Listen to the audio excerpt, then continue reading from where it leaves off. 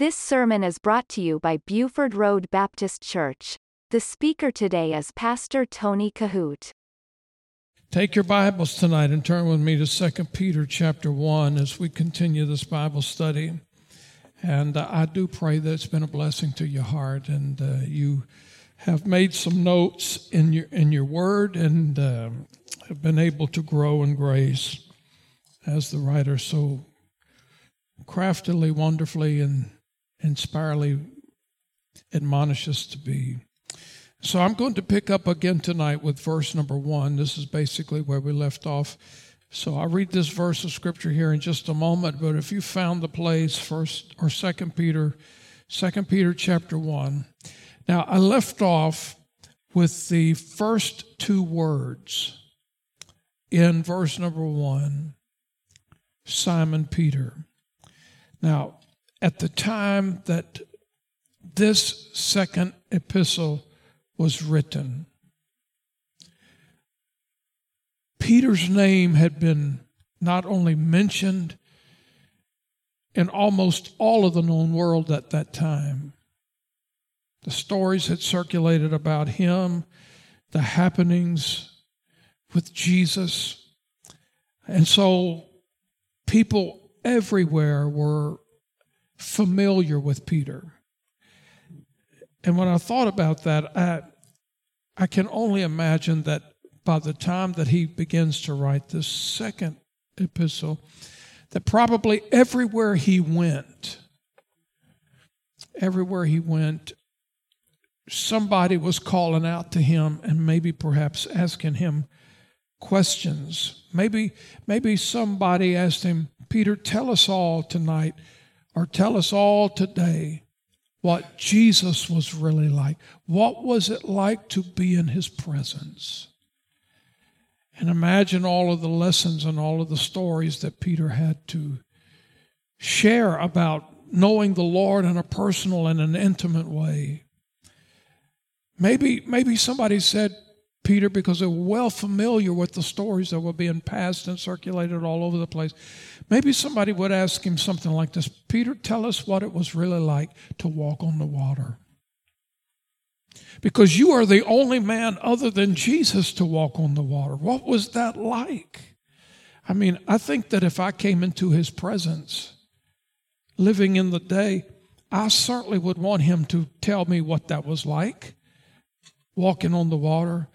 Maybe somebody said, Peter, tell us what it was like to actually have seen the Lord ascend from the Mount of Olives back into heaven. What was that like?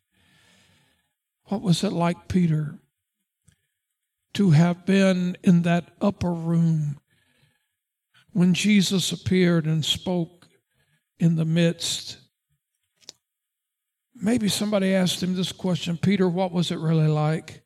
What did the angel look like who freed you out of Herod's prison? And so there's no doubt when you think of Peter, Simon Peter,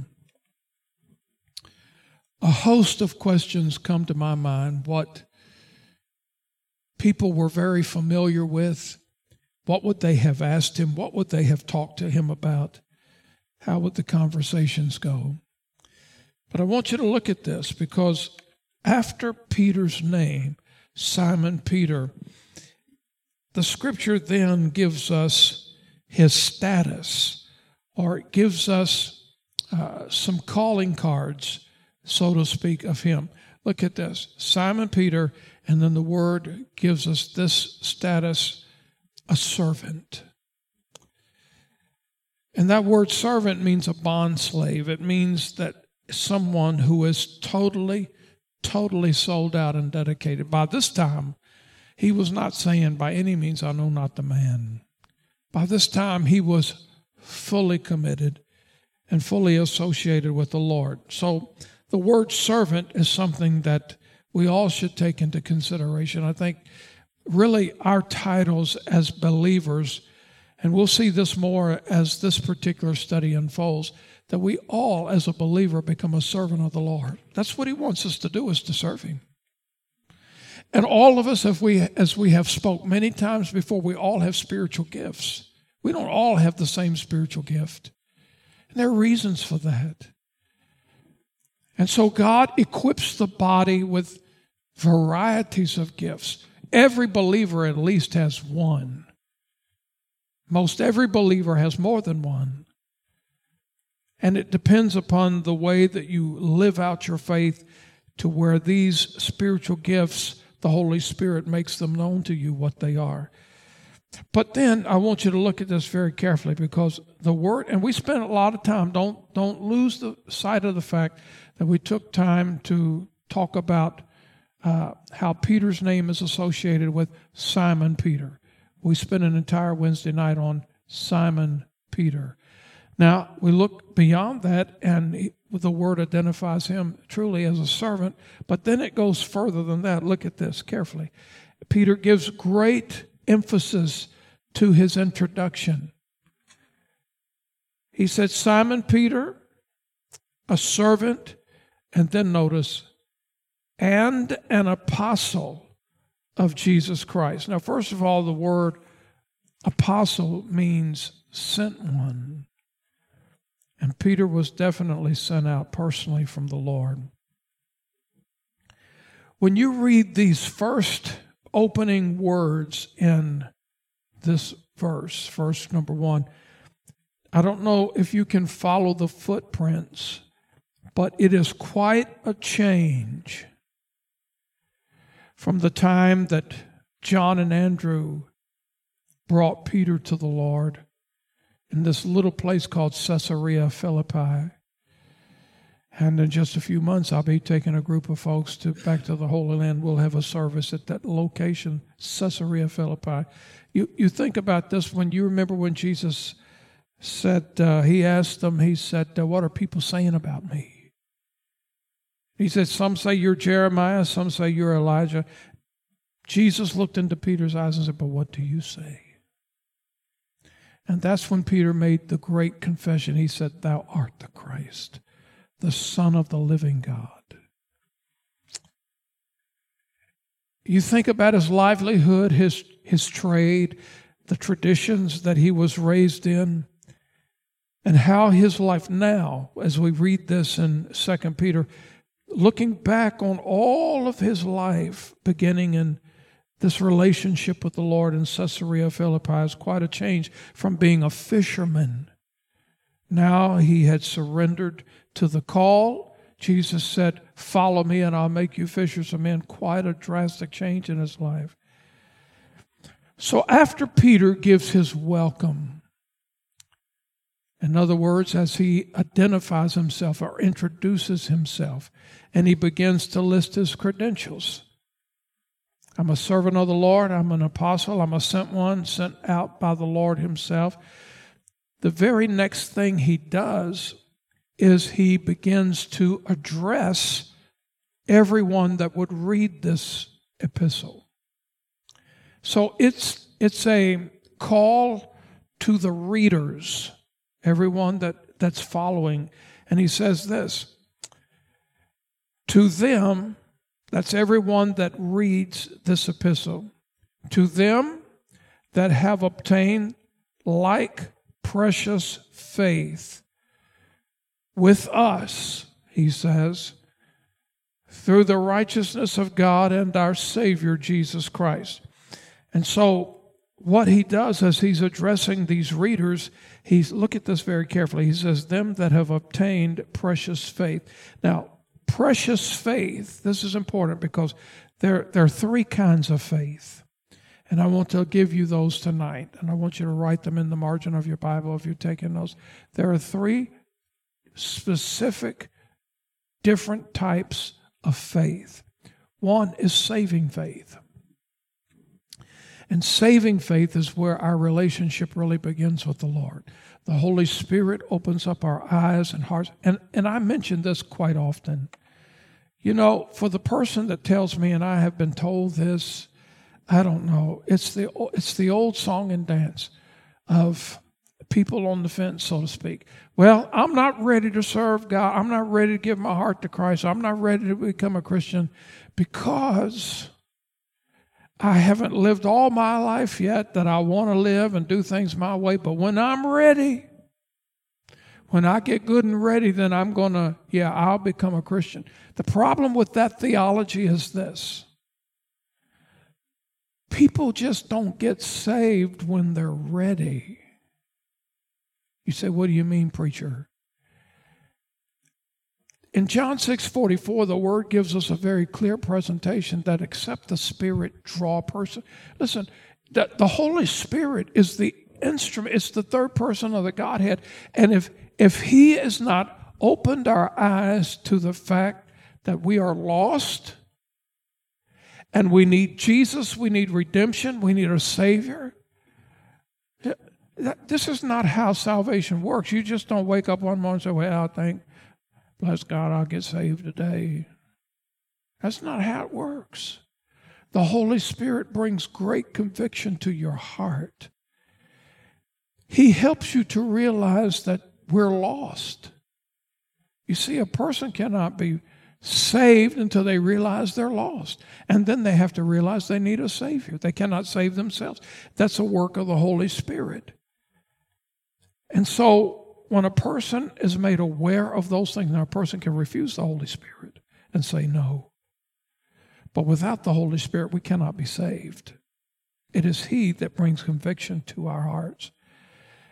And so, this is how our relationship with the Lord begins. It begins with saving faith. We put our faith in the finished work of the cross. We believe Jesus is who this Bible says He is, the only begotten Son of God, the Savior, the Messiah, the sinless, spotless Lamb, the Lamb of God that was slain before the foundation of the world, the Lamb of God that takes away the sin of the world. We believe by faith, yes, that's who this Jesus is, and I cannot, you cannot, we cannot be saved without Him. So saving faith is this, and we pray this every Sunday morning. In the altar call, in the call of invitation, we say, and we pray, and by faith, I'm trusting You, Lord Jesus, to be my personal Savior. This is where our relationship with Christ begins. It begins with saving faith. You remember what Jesus said to Thomas, and I referred to this Sunday in the message. Jesus said, okay, Thomas, you have seen me, a wonderful thing. But blessed are they that's coming after you who believe and have not seen. That's what faith, that's where our faith begins. So, number one, there's a saving faith. It's like the scripture, Paul said this in Romans, much more than being justified by faith, we shall have peace with God. So, our relationship with the Lord Jesus begins in this element, this realm of saving faith. But after saving faith, secondly, there comes living faith. Every single day, we have to live by faith. Every day is a day of faith. And it's like the scripture says, the just shall live by faith. Every day is a faith life. So there is a saving faith, there is a living faith, and then number three, there's a dying faith. Now, can you go to heaven with just saving faith? Absolutely, yes. Because we are saved in Christ and Christ alone. But the truth of the matter is, once a person, this is where so many people get it messed up. You don't just simply get saved and then go right back a fishing. You don't go right back to the world. You don't go right back to the hog pen. Now, will we ever get to the place where in our Christian experience we do get into those slumps? We do get into those situations? Absolutely. But that's not the first fruit of the Spirit. That's not what we do immediately upon salvation. The first thing you do when you get saved, when you have led somebody to the Lord, you know what the first response or the first action is? You want to tell somebody. When you get saved, you want to tell somebody what Jesus did for you. I can remember my dad telling me the story that the night he got saved in an old Southern Baptist revival meeting, the first thing he did when he left, and he was brought up in Roman Catholicism, The first thing he did, he went to my grandfather's house and he said, tonight I gave my heart to Christ. My grandfather pointed his finger in his face and said, you're no longer my son. Now, my dad knew that those were probably the consequences. However, the joy in his heart was so overwhelming, that's what he wanted to do. He wanted to tell somebody. And that's what it's all about. We want to tell somebody what Christ did for us. And we live by faith. We're saved by faith, we live by faith, and we die by faith. It's like the song says, by faith I can see it afar. You know the old song, there's a land that is fairer than day, and by faith we can see it afar. Now, I'm so glad. Now, people tell me all the time, yeah, I'm not ready to get saved yet. And I've mentioned this, it just doesn't happen when you get good and ready. It happens, it's a thing of the Holy Spirit. But then we live by faith, and we die by faith. I remember sharing this story many times over the years. A lady said one day, she said, I need some counseling. She said, I'm scared to death at the thought of dying. I can tell this story now because James McAllister, he's in heaven, and I wouldn't dare tell it when he was alive sitting in this pew right here, but I can tell you now, he's dead. This is what he said to me. I went to see him over there in Chippenham Hospital, and I said, James, how'd you sleep last night? He said, terrible. He said, Pastor, I didn't get any sleep. I said, what's the matter, James? He said, I was afraid that if I went to sleep, I would wake up dead. I said, James, just put it in the Lord's hands, man. Just trust the Lord. And here's the thing. This lady said to me, she said, I need some counseling. And she said, I'm scared to death of just the thought of dying. And I believe that Brother David touched on this Sunday morning a little bit when he was telling this story, and he's teaching on valleys in Sunday school. And he referenced Psalms 23. Yeah, they'll walk through the valley of the shadow of death. The thing is this. I told this lady, I said, listen, God hasn't given, when we're living in this life, we live by faith. We trust the Lord by faith. And God, listen, He doesn't give anybody dying grace when at the same time He gives you living grace. I promise you this, that if Jesus tarries His coming and we all get to the Jordan, and we walk through the valley of the shadow of death, I can tell you this, there'll not be one single one of us that will scream out from our deathbed that we have regretted putting our faith and trust in Jesus. We will not do that. I promise you. I have never, ever heard a professing Christian, who was really, truly saved, say on their deathbed, I regret giving my life to Jesus. I've never heard that. You know why? Because I have put my hands in the hands of many, many, many people on their deathbed.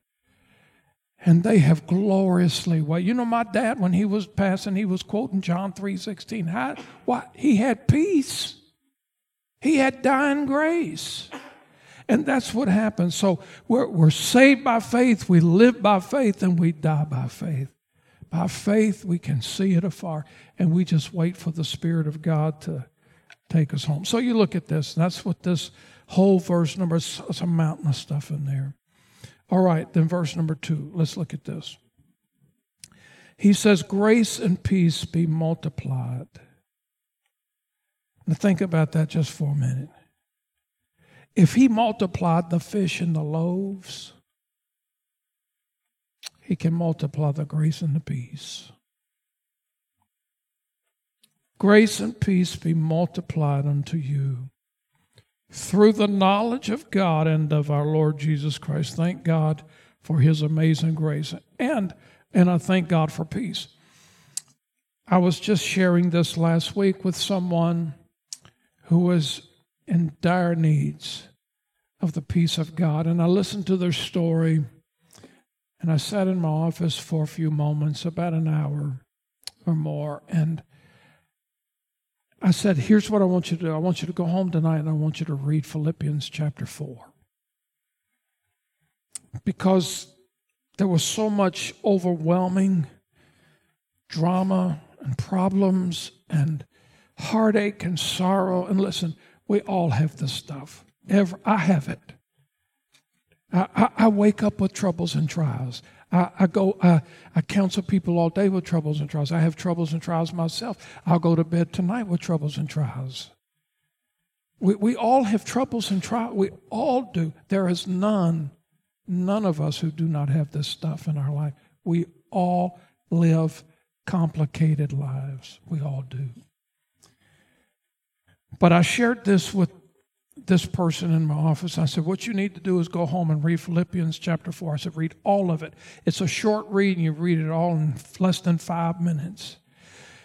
And there is a passage of Scripture. Philippians 4 is probably one of my favorite chapters in all of the Bible.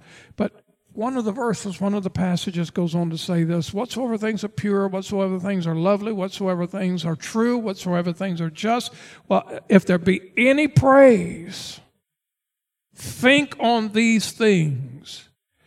Sometimes we are stubborn when it comes to the promises of God, and we would rather listen to the whisper of the devil. You remember what the song says? Many times Satan whispers, there's no need to try. And we're just so prone to just say, yeah, that's right. I can second that, amen. When the truth of the matter is this: listen, the Bible tells us to put on the whole armor of God that we might fight, that we might be able to withstand. Having done all, stand in the evil day. But I shared this verse, probably one of the sweetest passages of Scripture that has meant more to me in the realms of counseling folks through the years, is this verse right here, Philippians 4:7. And I want to give this word to you tonight. Look at this on the screen here. It says, and the peace of God. You see, it's one thing to have peace with God. And when you become a Christian, when you have saving faith, when you become a born-again believer, then you have peace with God. Therefore, being justified by faith, we shall have peace with God. There's a big difference in having peace with God and having the peace of God. Two different things altogether. Look at this. And the peace of God, which passeth all understanding. I'm talking about when the waters are just waving over your head, and you have absolutely no human ability to figure out how in the world you're going to navigate through, how you're going to get over this mountain, how you're going to get through that valley. Listen, the peace of God, this is of the Holy Spirit. The peace of God, which passes all understanding. When you can't figure it out, have you ever had something that was just so heavy on your heart, and you have had that thing spinning around you thought your heart was going to physically burst, and you felt like you were going to explode. You felt nervous and you were anxious. By the way, this chapter deals with all of that. And you just felt like Satan was whipping the living daylights out of you. Listen, have you ever had a day like that when all of a sudden you just felt like that your troubles and your worries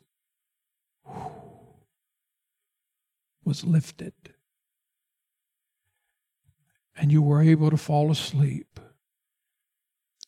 Maybe you felt like it was a short night, but you woke up and you said, I don't remember falling asleep. It was sort of like God, the Holy Spirit, just cradled you and rocked you through the night.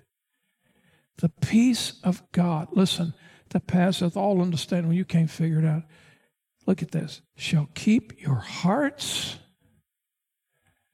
and minds through Christ Jesus. I told this person in my office just last week, I said, go home and read Philippians chapter 4. It will make a difference on your life if you receive it. Not just read it, but if you receive it. In Jesus' name, receive it and claim it. I thank God for His grace. I thank God for His peace. I want to share this last. I'm not going to be able to develop verse 3 for you tonight. I just want to read it for you. We'll get back to it week after next. But this is what Peter says, verse 3. According as His divine power hath given unto us all things that pertain unto life and godliness, through the knowledge of Him that hath called us to glory and virtue. Now, I don't know how many of you are very familiar with a gentleman in the Old Testament. His name was Mephibosheth. Do you know a little bit about Mephibosheth? It's an odd story and one we don't reference a lot, and a name we probably don't call as often as we should. But when I get back to verse number 3 here, I'm going to tell you the story of Mephibosheth. When I read verse 3, I'm reminded of this gentleman. This is a beautiful story of God's grace. Well, it's time to park here tonight, and we'll get back into the Word at the next appointed time. But listen, let me encourage you to do what I encouraged this individual to do last week. Sometime before now on Sunday, take a moment to read Philippians chapter 4. And not just read it, but receive it. Let it sink in and claim it. And claim it in Jesus' name. You listen to Pastor Tony Kohout. For more information, visit our website at BufordRoadBaptistChurch.com.